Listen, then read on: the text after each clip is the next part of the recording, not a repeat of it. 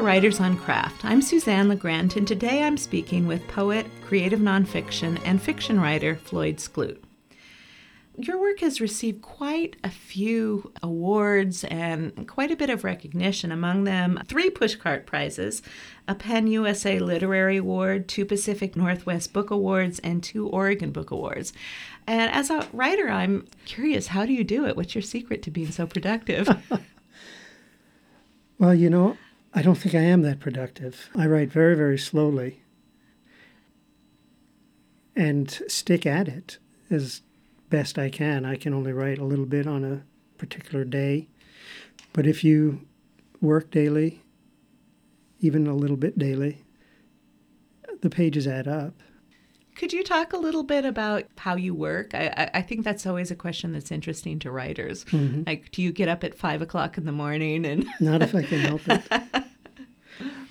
We usually are up between 7:30 around there, and we have this morning time where, in my case, I'll go into my room, and if I've got a project in progress, I'll start. My mornings are my best times, or the times when I am most able to do the work that I need to do. So I need to get it done then. I think one part of my working method that's maybe been conducive to being productive every day is that I have a lot of projects going at once. I have at least 6 essays right now that are in various stages of completion. I have probably as many or more poems that are in various stages of completion, as well as notes for other essays and other poems. I do the occasional book review, and that's always there to be done. And you find that working on these multiple tracks is helpful? You don't get confused or lost in any one of them? I don't. And what I find is if I don't allow myself to have many things going at once, there's an urge that I feel is necessary to resist, to finish something now, to get it done now so I can move on to something else, so I can get it published and just start the next thing. And I've learned over the years that for me that's a trap, that the best thing to do is to be able to let things sit. The only way to let them sit for me has been to have something else to work on too. And I've also found that an individual essay, an individual poem, a story, I'll be able to work on it for a certain period of time, and then I need to stop. I need to wait and see what happens next or where it needs to go next. And that kind of rhythm is also helped by being able to say, okay, I've taken this poem to here. I can see 2 or 3 other ways it needs to go. I think I need to set that aside and let me turn to something else now, and I'll go back and pick up that essay that I had been working on that needed. And I can almost always tell when I've reached one of those points in the composition of a piece of work. How can you tell? You just see that there's a different energy, there's a different sense of certainty or uncertainty. There's a feeling that I've reached a point where there's a shift in rhythm for me and a shift in thought, or I'm thinking about something outside of that piece now. So letting all those things happen at the same time, not only does it improve each individual piece, I think, for me, but it improves my whole writing frame of mind. There's lots to be done. There's lots to be done. How do you know when a piece is done? You don't always, but, I'm 64. I've been writing for 45 years now and have evolved to the point, I think, as a writer, when I know this is done. And my process is more of one of cutting rather than adding. And so you can usually tell when you've got it down to where it can't lose anything else. And I can tell when I've hit bone. Could you talk a little bit about the process of learning to write and how you learned? Well, I had a very different pathway, I think, than many other writers may have had. I graduated from college as as an English major. I went to college with delusions that I would be a baseball player, a professional ball player, despite my lack of size, despite my lack of talent, despite the interest or the lack of interest in any professional scouts. That didn't stop me from believing fully that I would be the next center fielder for the Dodgers. Fortunately, I was injured when I was 19 and unable to play anymore. Reality, hardly for the first time, and certainly not for the last time, intruded on these plans. And I took up acting for a bit and again ran into this gulf between my ambitions and my sense of myself and what apparently the rest of the world thought. I intended to be the next romantic lead in all the major movies and plays that were being done at that time. And at 5'4", and looking as I do, that was probably not as realistic as it could be. And I kept being cast as a clown, as a comic, in comic roles. Eventually made my way into the English program and reading and started to write poetry. And then I realized almost immediately that this was for me. I went to graduate school to study with a great Irish poet named Thomas Kinsella and did that for a year. And then he left.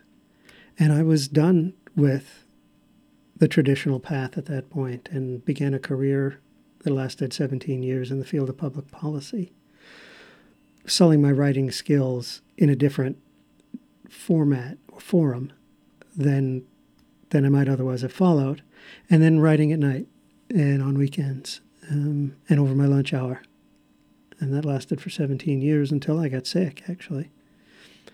Did having a day job help your writing, or were they in conflict?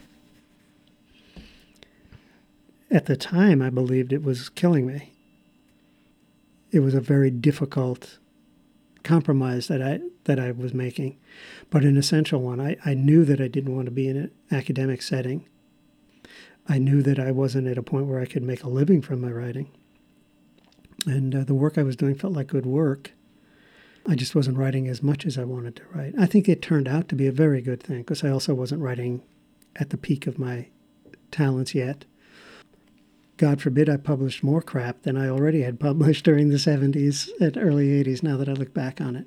So all told, it was probably very good. And it made me more efficient when it came to writing. It made me clearer and more focused when I sat at my creative writing desk. It wasn't all bad, but I also think it wasn't nourishing to the soul to have that split go on as long as it did. I wouldn't do it differently. The path I took was the path I needed to take. What do you know about writing now? I know that craft is essential.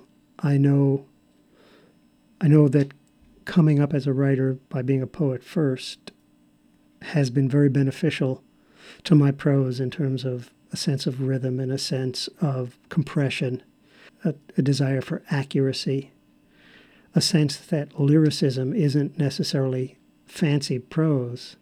It's accurate prose with some attention to sound, but nothing can be put in the place of accuracy and truth. So I know a few little things that have to do with craft, and I know that craft is essential to good writing, but I also know that craft alone isn't enough to make writing as rich as it needs to be. To prescribe how you find the balance between your craft and these other considerations, that's for each individual writer to discover on her or his own. You've taught creative nonfiction. What do you teach your students is the line between fiction and nonfiction? You know, I feel like if you have to teach somebody what that line is, you better discourage them from being a writer altogether. You have to have a sense of honesty with your reader. You know, as a writer, I believe, when what you're saying is truth to you. This is what happened. I'm not embellishing facts. I'm not making things up. I'm telling you, to the best of my ability and with full intention of being truthful, that this is fact. Do we all remember situations differently? I know we do. Does memory function in a way that allows us to say it's an absolute record of what happened? Of course not. But it's about your intention. You know what is true in what you're saying. And if you don't, then you should just be writing fiction and not court that line, because there's a compact you make with a reader when you say this is nonfiction, this is a memoir, this work of creative nonfiction, and everything in it is as true as I can make it be. That compact is sacred to me, and I feel like it should be for everybody else, and you know it. You know it when you sit down with your material, I believe. And if you don't, then probably what you're writing can't be relied upon to be truth and shouldn't be called nonfiction. I also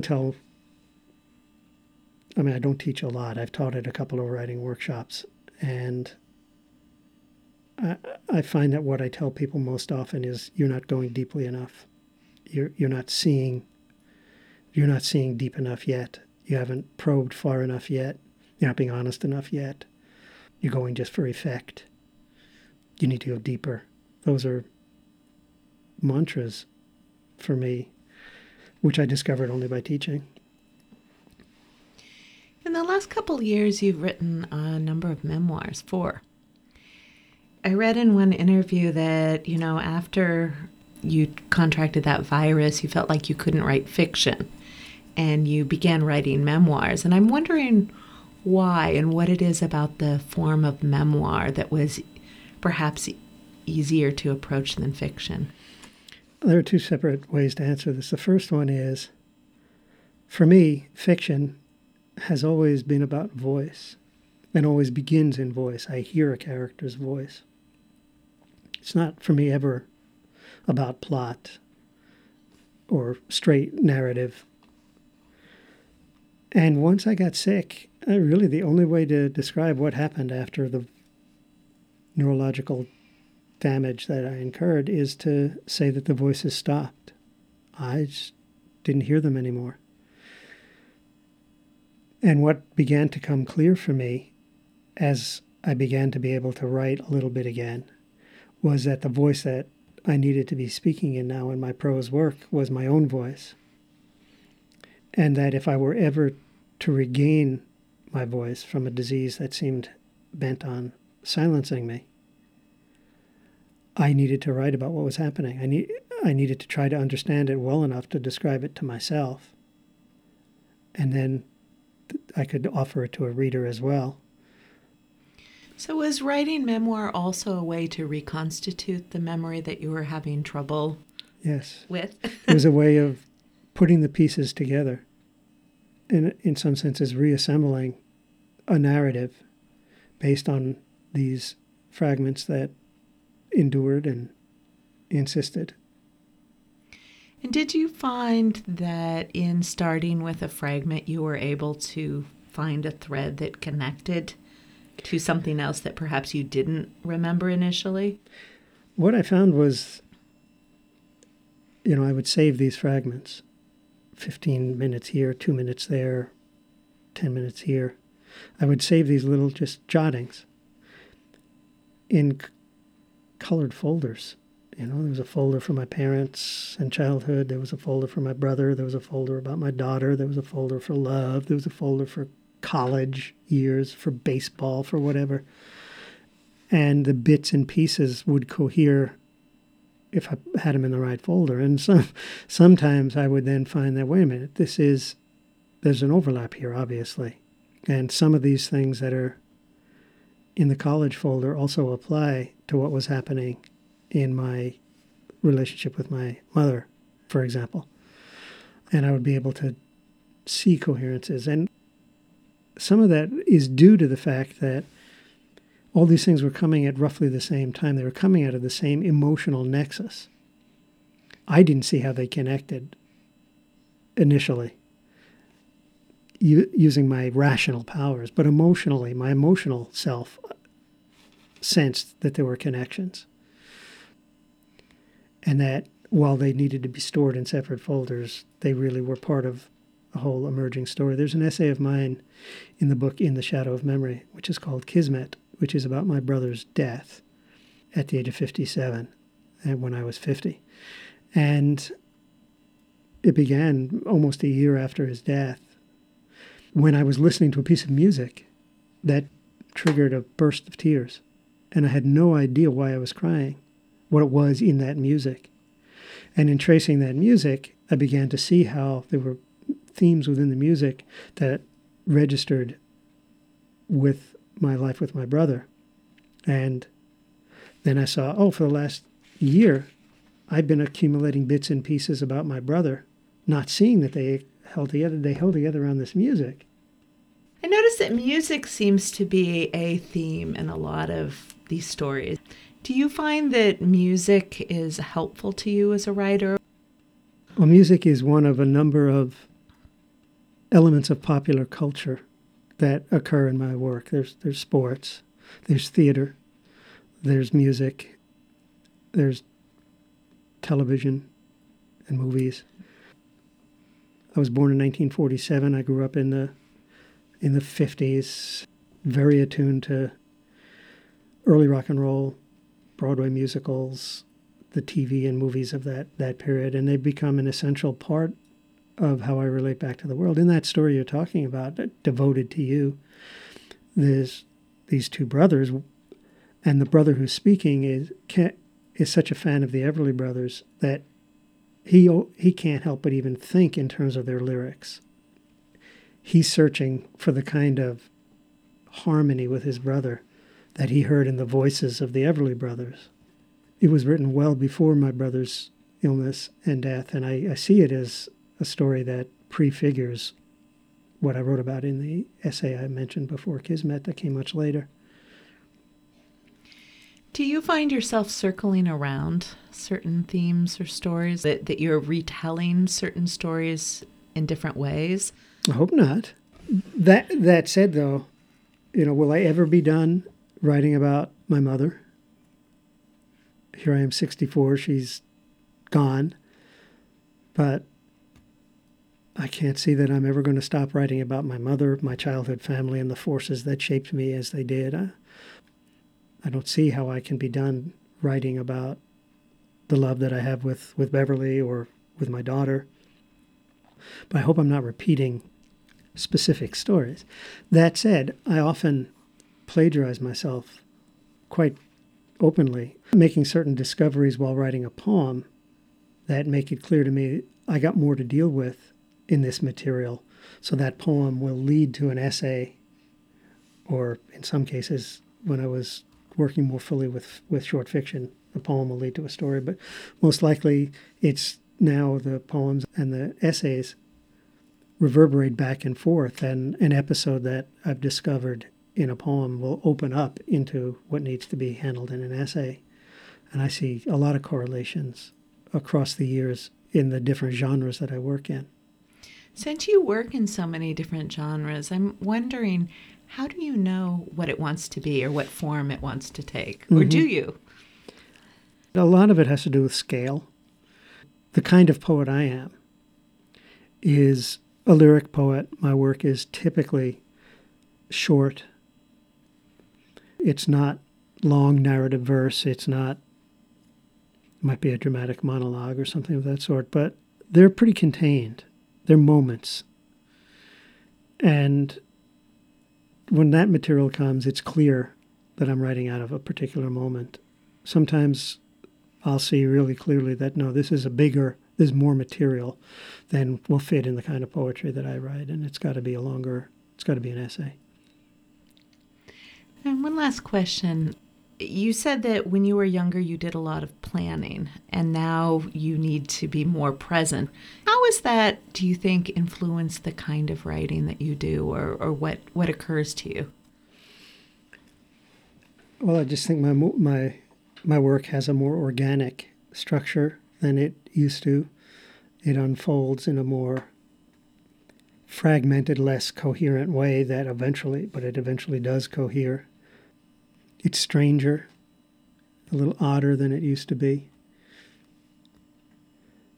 But it's really hard to make statements about one's own work and to have them be trustworthy in any way. I'm really not sure what more I can say about what my work looks like now versus what it is before, but I know what it feels like to write now, and it's a very different feeling. What does it feel like now?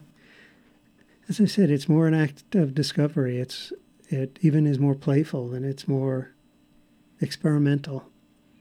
It feels a little bolder and more daring for me. It may not come across that way for a reader, but it feels that way for me. And it reveals more to me that was in the material than I thought. I have a good sense maybe of what is promising material to be handled, but I don't have any sense when I'm getting started on how I'm going to handle it.